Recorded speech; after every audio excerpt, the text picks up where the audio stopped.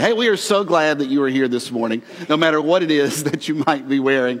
And we hope that you have already been uplifted by the time that you have spent here at East Brainerd. Don't forget, we have some classes that are going to be going on immediately when we finish up in here this morning. They're going to be meeting around different locations of our campus. We encourage you to go and be a part of one of those and be able to not only enjoy more fellowship, but also be able to dig deeper in the study of God's Word. And just a reminder, in 2 weeks, Watts Sunday, if you're new to us here at East Brainerd, Watts Sunday stands for We Are the Sermon. And that is a Sunday where we come together, meet in here at 9 o'clock at usual time, so to speak, and we share communion with one another. But there is no sermon or anything like that. Instead, we all show up in our jeans or our work clothes or whatever. We don't mind getting dirty, because then we leave and we go out throughout the Chattanooga community and perform different acts of service. That's the projects that were being talked about that Sean mentioned, that we still need some volunteers to be leaders of these projects. And you can find out more about that in your Bible classes, also online. But it's a great opportunity for us just to come together as one body on one day at one time and to go out and to serve this community. Then we come back together that evening, share a meal with one another, see video and pictures of the different things that took place, pray about the individuals that we met and the places where we were working. And so it's a wonderful day and serves as a reminder of the life that we should be living all the time. And so I hope that you'll be able to come and be a part of that. That's in 2 weeks. And if that's not something you've participated in the past, I hope that you will think about doing that this year. We began last week with this idea, who we are. It's a new series, just a few weeks as we are doing this. And we are doing this in order to be able to understand better our own individual identities. We want to be able to understand who we are, because I don't know about you, but I'm excited about being a part of the East Brainerd Church of Christ. I'm excited about the relationship that I have with you, and because of what God is doing in this place and through those who say, you know what, I'm a part of this congregation. I'm excited about that, and I want to be able to talk to more people about that. And I hope that you feel similarly. But when people ask, well, who are the East Brainerd Church of Christ? What is this group all about? What is it that you tell them? What kind of conversations do you have?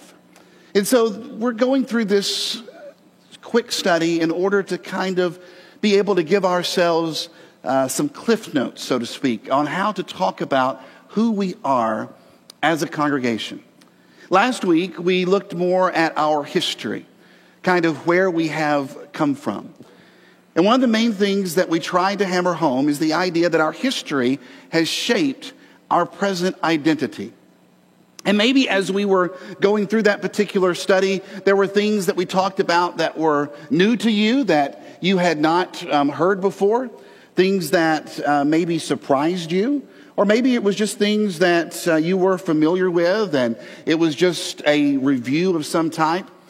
No matter what, I hope that you have had the opportunity to perhaps go online, especially if you were not here last week. We want to encourage you to do that, to go online and to either listen to the sermon or to be able to pull it up on YouTube. And you can find all that on our website at eastbrainerdchurchofchrist.org. And I appreciate all the different comments and the different messages that were sent concerning last week's lesson, and for the subject matter, and for us as a congregation going through this. Our history has shaped our present identity. And so this is kind of where we left things last week with who we are. And so just as a quick review, our history is that of a unity movement born from Reformed Enlightenment Christians on the American frontier in the early 1800s. We talked about Barton W. Stone. We talked about Alexander Campbell, the role that they had. We talked about the role that the Reformation played. Did not get so much into the Enlightenment period that was going on all over the world and the impact that had on their thinking, but they were very much influenced by what was going on in the world at that particular time. And their commitment to Christian unity led them to urge Christians of every denominational stripe to walk away from creeds and religious hierarchies, denominations of all kinds of stripes, and to join together And they said they wanted Scripture to stand as their only standard. And they desired to pattern themselves after first century Christianity. This was their goal. And it was a call that began to find hearers. And people began to respond to this message and say, you know what, this is a great idea. Why don't we just be Christians instead of some type of hyphenated Christians where I have to explain to people if I am Methodist or Baptist or Catholic or whatever. Well, over time, what began as this unity movement evolved into a denominational structure itself. You might remember that we showed this picture last week, a box, and we talked about how that every religious group has a box, and in that box is its theology and practice.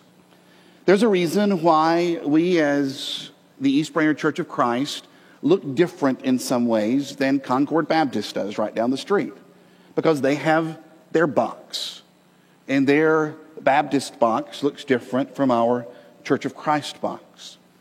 Well, by the 1930s and 1940s, this box that you see there became pretty well solidified in the theology and practice of those who called themselves the Churches of Christ.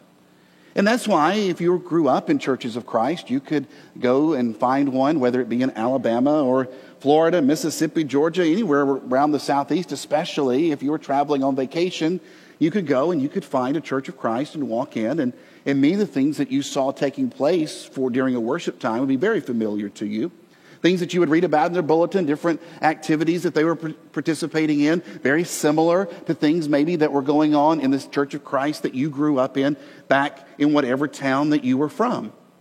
And it was a very comfortable feeling because we knew what we were getting, especially whenever we saw the sign, because that designated one of our churches. It was someone who was in our particular box. But how did we get our box? Or how did we decide what was going to be in our box? Because like I said, our box looks different than Concord Baptist's box.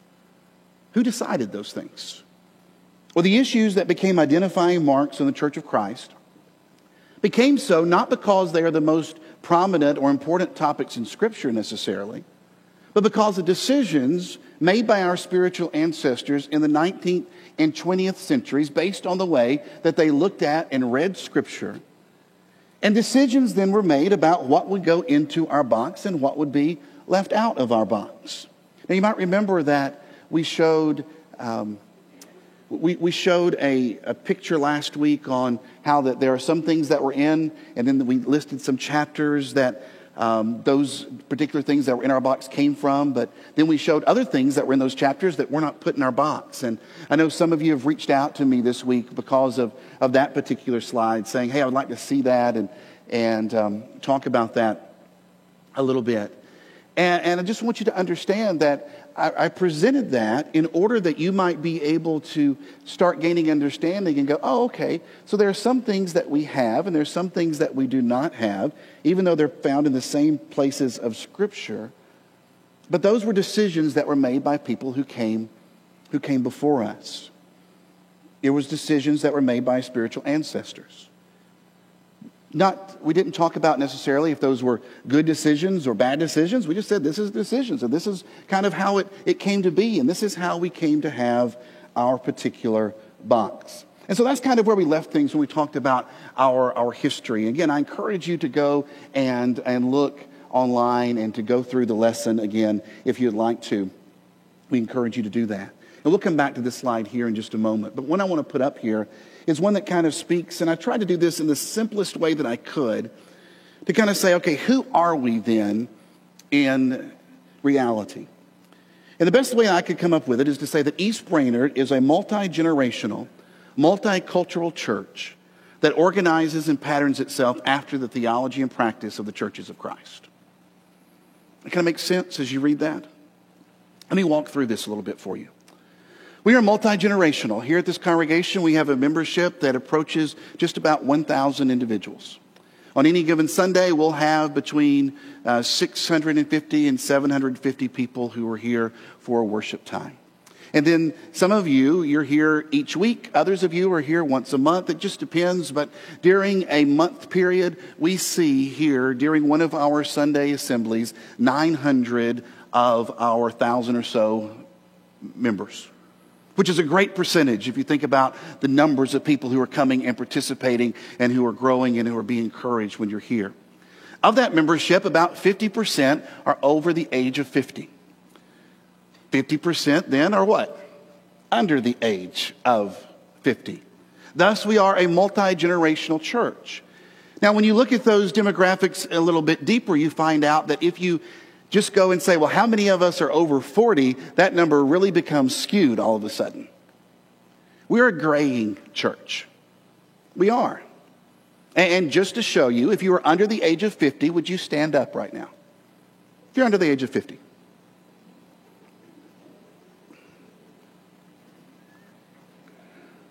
Wow, maybe we're not as graying as you thought. Have a seat, guys. I asked these people to stand because I wanted you to be able to see, and I wanted you to be able to see what oftentimes goes against some of our thinking. Because here's the deal. This happens all over. If you are young, you think your church is old. And if you're old, you think your church is young. It all depends on the perspective and the glasses that you use. We are a multi-generational congregation. Now, the truth being, it would be a lot easier for us if we were just one age group. And there are a lot of churches that are that way. There are places that you can go and worship, and there are only people who are over 50. And there are places that you can go and worship, and there are only people who are under the age of 50. But we recognize the value that comes from the wisdom of those who are older. We also recognize the importance of the passion that comes from those who are younger. And so we do not seek to grow more older or younger necessarily. We just seek to grow. Understanding that for any group such as ours, in order to be able to sustain itself, you must grow younger in order to be able to sustain. We understand that, and that makes sense. But we are a multi-generational congregation. And that is a beautiful thing to be a part of. And I hope that it's something that excites you as you think about the people that make up this church body. We're also a multicultural church, as was mentioned earlier by Derek. Now, this is something that is more challenging for us in that we have different cultures who are represented here within our church body. We have those who have grown up as the minority population within this country, and you are white and you are Anglo and you speak English. And we have those who have grown up as a minority member of this country, and you are black and you speak English and you're here a part of our congregation. And we have those who have grown up here who are part of our country who are Latino, who speak English and Spanish that are a part of this congregation. And we have those who did not grow up in this country, who are Latino, and who speak very little English, who are part of this congregation. And trying to figure out the way to mold all of those different backgrounds is very challenging. Because remember, on top of the fact that we are a multi-generational church, now we bring in individuals that come from different walks of life, different countries, speak different languages, have different life experiences, and have had different standing and status within our own country. And then we come together as a church, striving to live out the mandate in Christ where there is no male, no female, there's no Jew, there's no Gentile, there's no slave, there's no free, for all of you are one in Christ Jesus. That's what we strive to live out here within this body. And I just want to praise God for the fact that we have the opportunity to do that. Because again, there are places you can go and it can be all lily white. And there are places that you can go and it can be all African American, and there are places you can go and it can be all Hispanic. But we're trying a different route here. And our doors are open to all colors and backgrounds and languages. And we want more individuals to come to faith in Jesus Christ, no matter where they have called home and no matter what their life experience has been. But that presents different issues. And so for many within our Hispanic community, some of them you might notice sometimes have a little earpiece that they wear where we offer a translation that's able to go on during our English service here. We also have an Hispanic service that meets here in our auditorium after our worship during our Bible class time. Derek, the last couple of weeks, we've been singing some choruses together in English and in Spanish in a way of trying to show again those that maybe are not as comfortable with the English language that, listen, we want to be able for you to worship in your language, and we want to worship with you as well. And that's just a minor thing. That's a little thing. But it just speaks to the greater issue of trying to bring individuals together. But we have made a conscious decision that we are going to be multi-generational and we are going to be multicultural. And we are going to be a congregation that patterns itself after the theology and practice of the churches of Christ. Now, what does that mean? Now, you saw this slide earlier, and it was one that I showed last week as well, where our box is that of the churches of Christ. And many things that we do, whether it be here on Sunday mornings or different ways in which we structure ourselves during the week, different ways in which we go about our teaching, these are things that we do because of the fact that we are in this box. And in 1946, the East Brainerd congregation was formed, and this was a congregation formed within this cultural context, within this box context. And we are a self-governing congregation. There is no board, there is no hierarchy, there is no one outside of this congregation that dictates or tells us how we are to live out our faith and practice. We are autonomous. Now, what that means is that we, even though we are in this box, we do not necessarily have to look like every other person in that box because we're autonomous and self-governing. So that means that there are things that we do that might look different from, say, Clear Creek Church of Christ or East Ridge Church of Christ or Ottawa Church of Christ or whatever Church of Christ you want to name. There are things that we do that might be very similar. It just depends, but it is our decision. It is not something that comes down from any school or any type of board where we are told this is the congregation that you have to be. We are led by a group of men who are known as our elders. Sometimes you will hear them referred to as being shepherds. These are words that we get from Scripture as we look to see ways in which the early church, those early Christians, were mentored and led. We also have a group of men who serve as our deacons, who serve in this servant role and are responsible for many ministries that we have here. And we have men and women who serve as our ministers in different roles. You'll see underneath that it says we have male and female leadership. That goes against some of the theology and practice, perhaps, that you might see in other churches of Christ. We have females who are on staff. We have one of our youth ministers, Ms. Nikki Fox, is one of our ministers. Amy DePriest is one of our children's ministers. And we have other women who serve in roles here within our congregation, leading different ministries. Our snack pack ministry that you heard announced earlier, that we need help with people coming on Thursday at 9 o'clock. That's something that was birthed in the heart and mind of some of our women here at the congregation, and is something that is carried out by our women here in the congregation with the assistance of the deacons who are part of that ministry and others in the congregation. But that is the way in which we go about accomplishing the different ministries that we have. You'll see that it says baptism by immersion there. Last week, I put up this next slide that said, I'm sorry, I forgot which one was coming next. I guess I should look on my phone. Before I put up that next slide, let me ask you this question.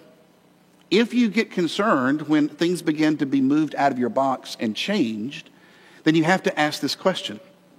Can the content of our church's box change and our identity remain intact?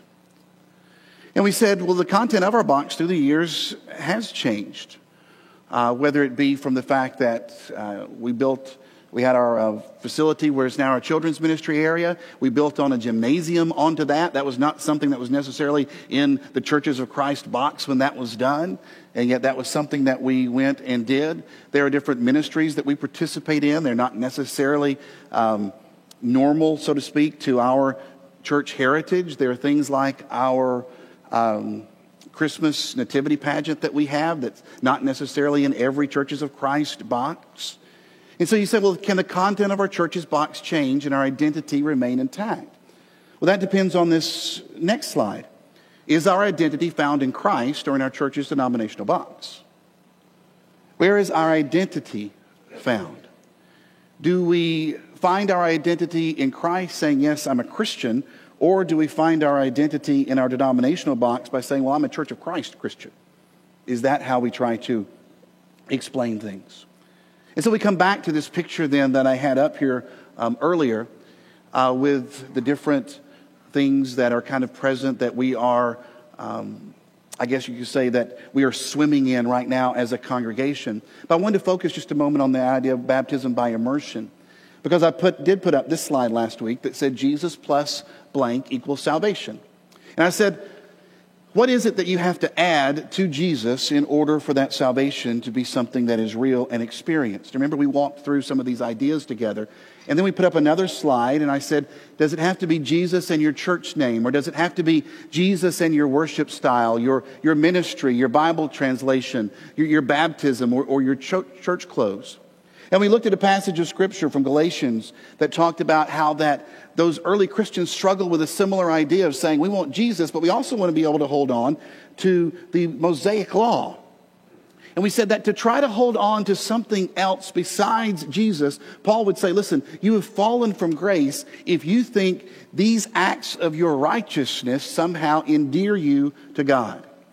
And so the question came up this week about how then does baptism apply to our congregation? Because that's something that has been very much within our box through the years. Because when you say something like Jesus equals salvation, does that mean that baptism isn't important?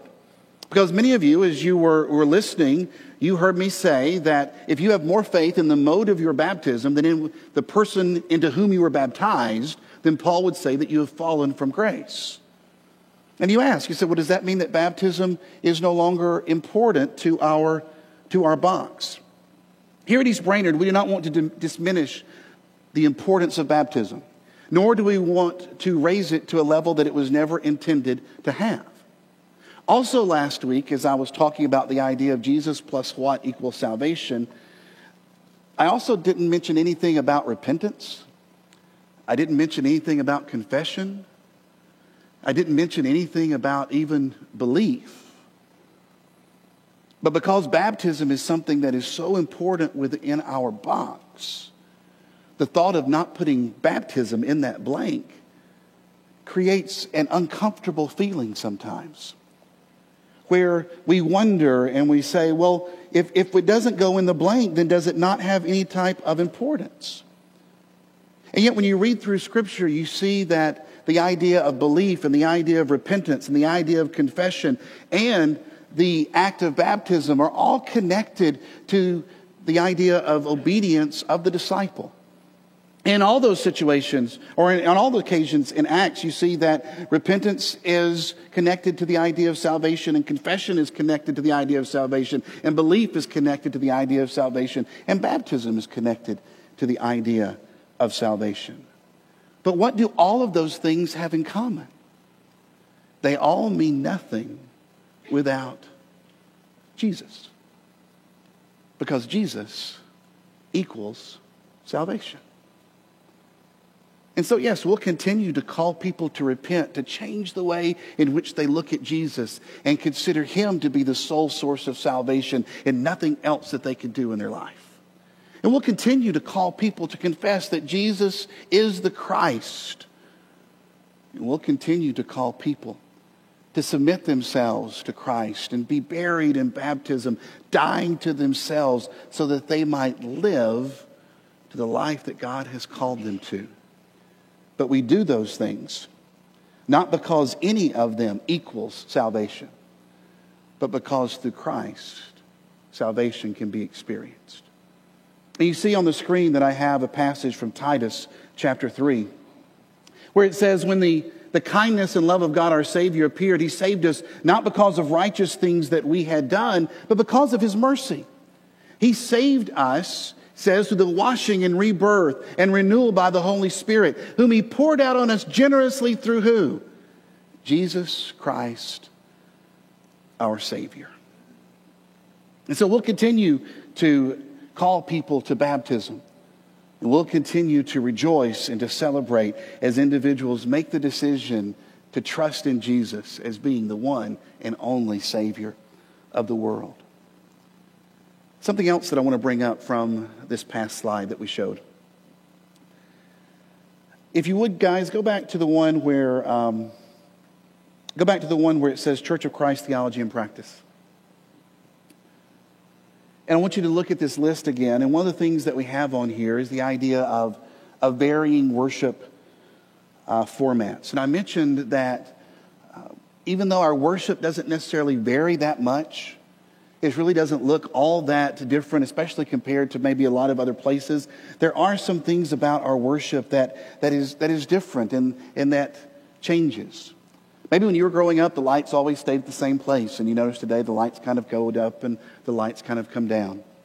And maybe the songs that you sang were more hymns than praise, or maybe where you were growing up, whenever communion was passed, maybe it was more spending times of silence. Maybe there was more scripture readings or less, or maybe there was more prayers or less. But within our worship time that we spend together, these are moments where we try to, again, be able to reach to the multiple generations and the multiple cultures that are here. And one of the things that we do is try our best to make sure that we are able to uplift as many as possible. And as we do that, there are oftentimes those changes that begin to take place. And if it's not something that we are usually comfortable with, those changes, again, can sometimes rub us the wrong way. And the question is often asked, well, why make any kind of changes if the way that we've always done it was okay? And I've been thinking about the best way to demonstrate this, and the best way I know is I want to ask my son to come up here for a minute. And all I want Micah to do, just come up here, and I just want you to stand up here for everybody.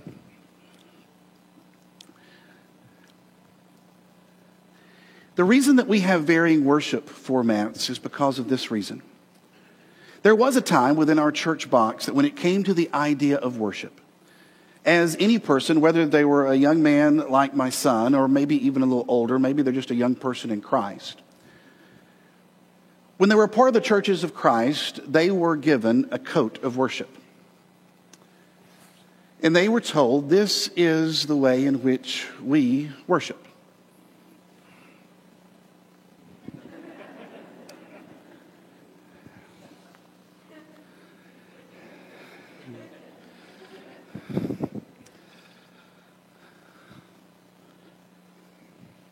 You'll get used to it.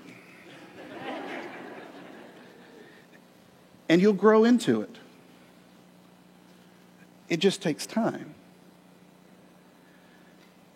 And so we would ask him then to come to our assemblies week after week and month after month and get used to or grow into the worship that we had and the things that we did. Now understand, let me have this back for just a minute. Thank you. This coat fit many of us really well, if I can get it back on.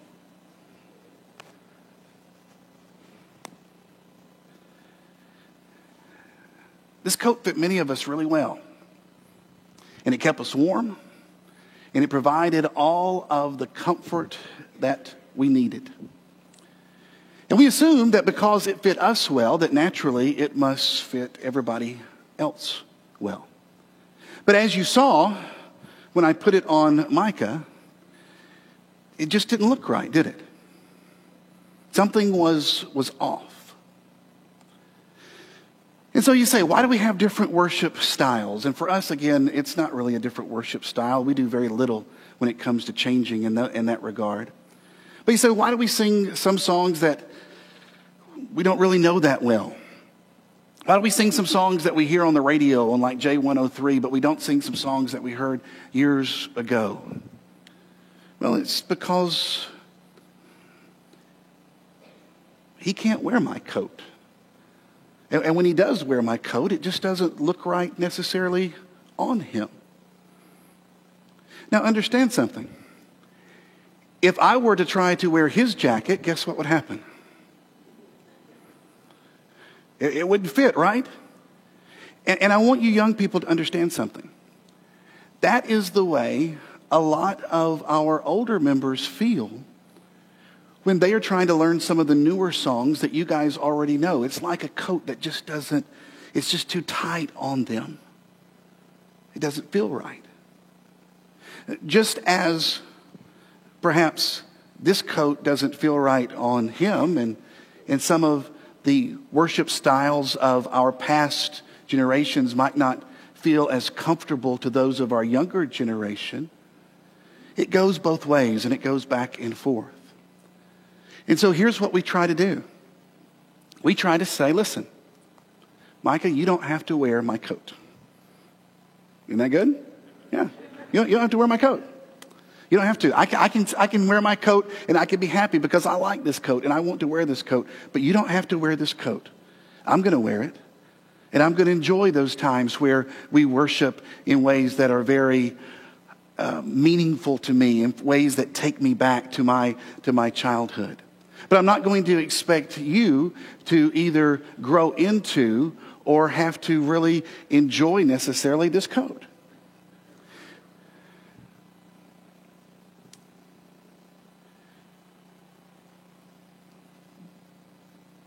Now, if you're following me with this analogy, and maybe you're sitting there and you're one of our members that has been in the box for a long time, you say, well, am I not being forced to wear his coat every time that we do something that is out of the norm? Am I not being forced to do that? You are. And here's why. Because we are not willing to sacrifice my children or yours on the altar of our preferences. We're not willing to. We trust that in the maturity of our members here, we trust in the maturity of our members to understand, as we said earlier, that we have to grow young as we continue to grow larger. And that more and more people, as they begin to come in, especially those that come in never having been a part of our box in the past, are going to come in not having this coat and not understanding this coat at all. What would be the best thing to happen? Well, it's so we don't have to worry about jackets at all.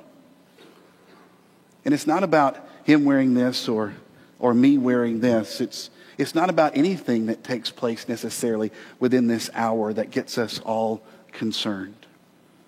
Thanks, buddy. Have a seat.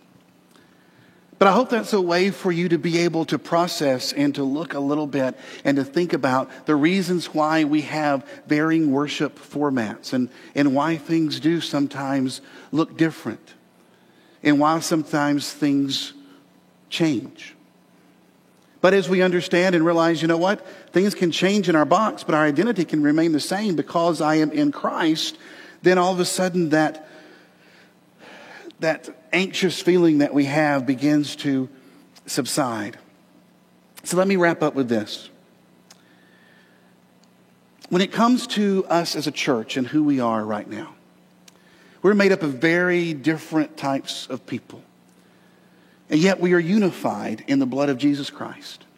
We do not seek to have any type of uniformity where all of a sudden all of us have to look the same and walk the same and talk the same. That's not something that is sought in Scripture. But we do desire to have unity within Christ. And we desire to be able to be known by more than just our box. You see, we are only Christ's church to the extent that we resemble Christ. Do you understand that? We are Christ Church to the extent that we resemble Christ. A few weeks ago, I was having lunch with someone, and he said, hey, I saw your church on television. This was during the time where there was the hurricane going on in Florida, and we had opened up our Family Life Center to be able to bring people in. He said, I saw your church on television. He said, I think that's a great thing that you were doing. And I said, oh, you think that's great? Let me talk to you about some other things. And it just started flowing out of me. And I started talking about our snack pack ministry and the 5,000 bags that we were getting ready to pack. And I started talking about transformation ministry and how we were walking alongside those who had been given early release from prison. And I talked about our jail ministry. I talked about how that we had people carrying meals up to the ICU units. And I just started, it was just one after another of all of these things that so many people were involved in. And I said, hey, and did you hear about, we had two young girls as part of our children's ministry who decided to collect Bibles to send to hurricane victims. And it just kept it was just like, I just kept coming out and I couldn't stop. I just went on and on and on. And you know, not one time did I tell them anything about what happens when I preach or when we gather in this building. It was all about things that were happening on the outside, because I truly believe that we must model ourselves after a person and not a pattern. We must model ourselves after a person, not a pattern. And I don't just come up with this off the top of my head. In Acts chapter 5, those early disciples, the apostles of Jesus, were brought before the Sanhedrin and told that they should no longer speak in the name of Jesus. They were causing an uproar. And because of the uproar they were causing, they were put in prison. They finally ended up being released. And I want you to listen to what was said in Acts chapter 5. It says, the apostles left the Sanhedrin rejoicing because they had been counted worthy of suffering disgrace for the name. Those early apostles did not get thrown in prison because of a church's organization. And those early apostles, they did not end up giving their life because of a certain worship practice or style. Those early apostles did not suffer famine. They did not go through the disgrace. Those early followers of Christ did not end up losing what was most important to them because of the name on the wall. They did it because of the name. The name. The name of Jesus. The person of Jesus. And it was that person that motivated the life that they lived. So then Paul would write to the Christians and say in Colossians chapter 1, we have heard of your faith in Christ Jesus and your love for all of God's people, which come from your confident hope of what God has reserved for you in heaven. You have had this expectation ever since you first heard the truth, the good news. This same good news that came to you is going out all over the world. It is bearing fruit everywhere by changing lives, just as it changed your lives from the day you first heard it and understood the truth about God's wonderful grace. Paul writes and he says, listen, church, I have heard about your faith and how that it is in Christ and not in yourselves. How it is in Christ and not in any kind of institution. How it is in Christ and not in any idol.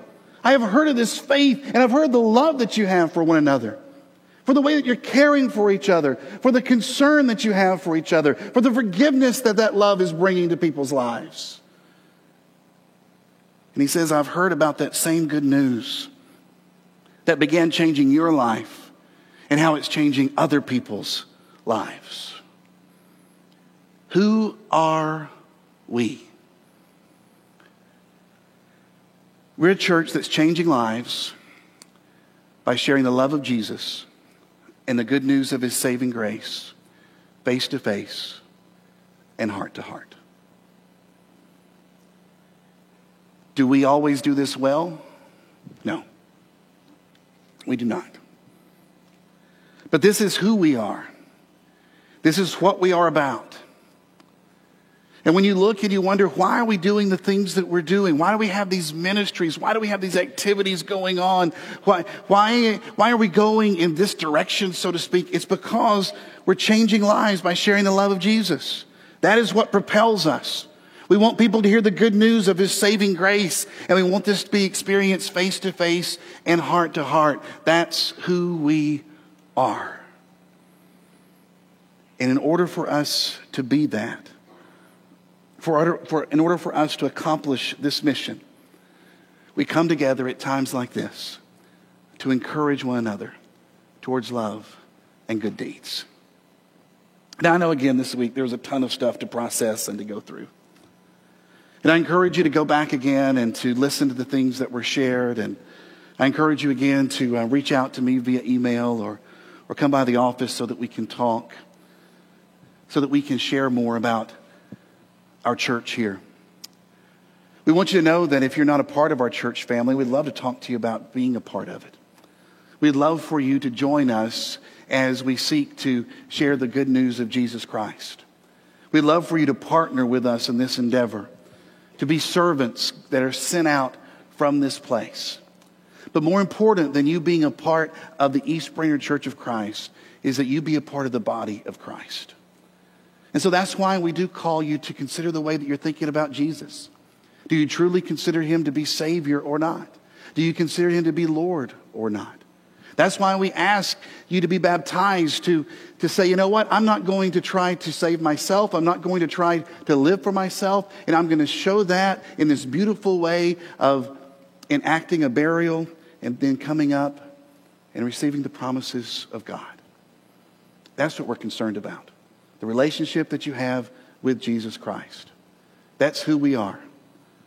A sinful group of people saved by Jesus, seeking to share his message.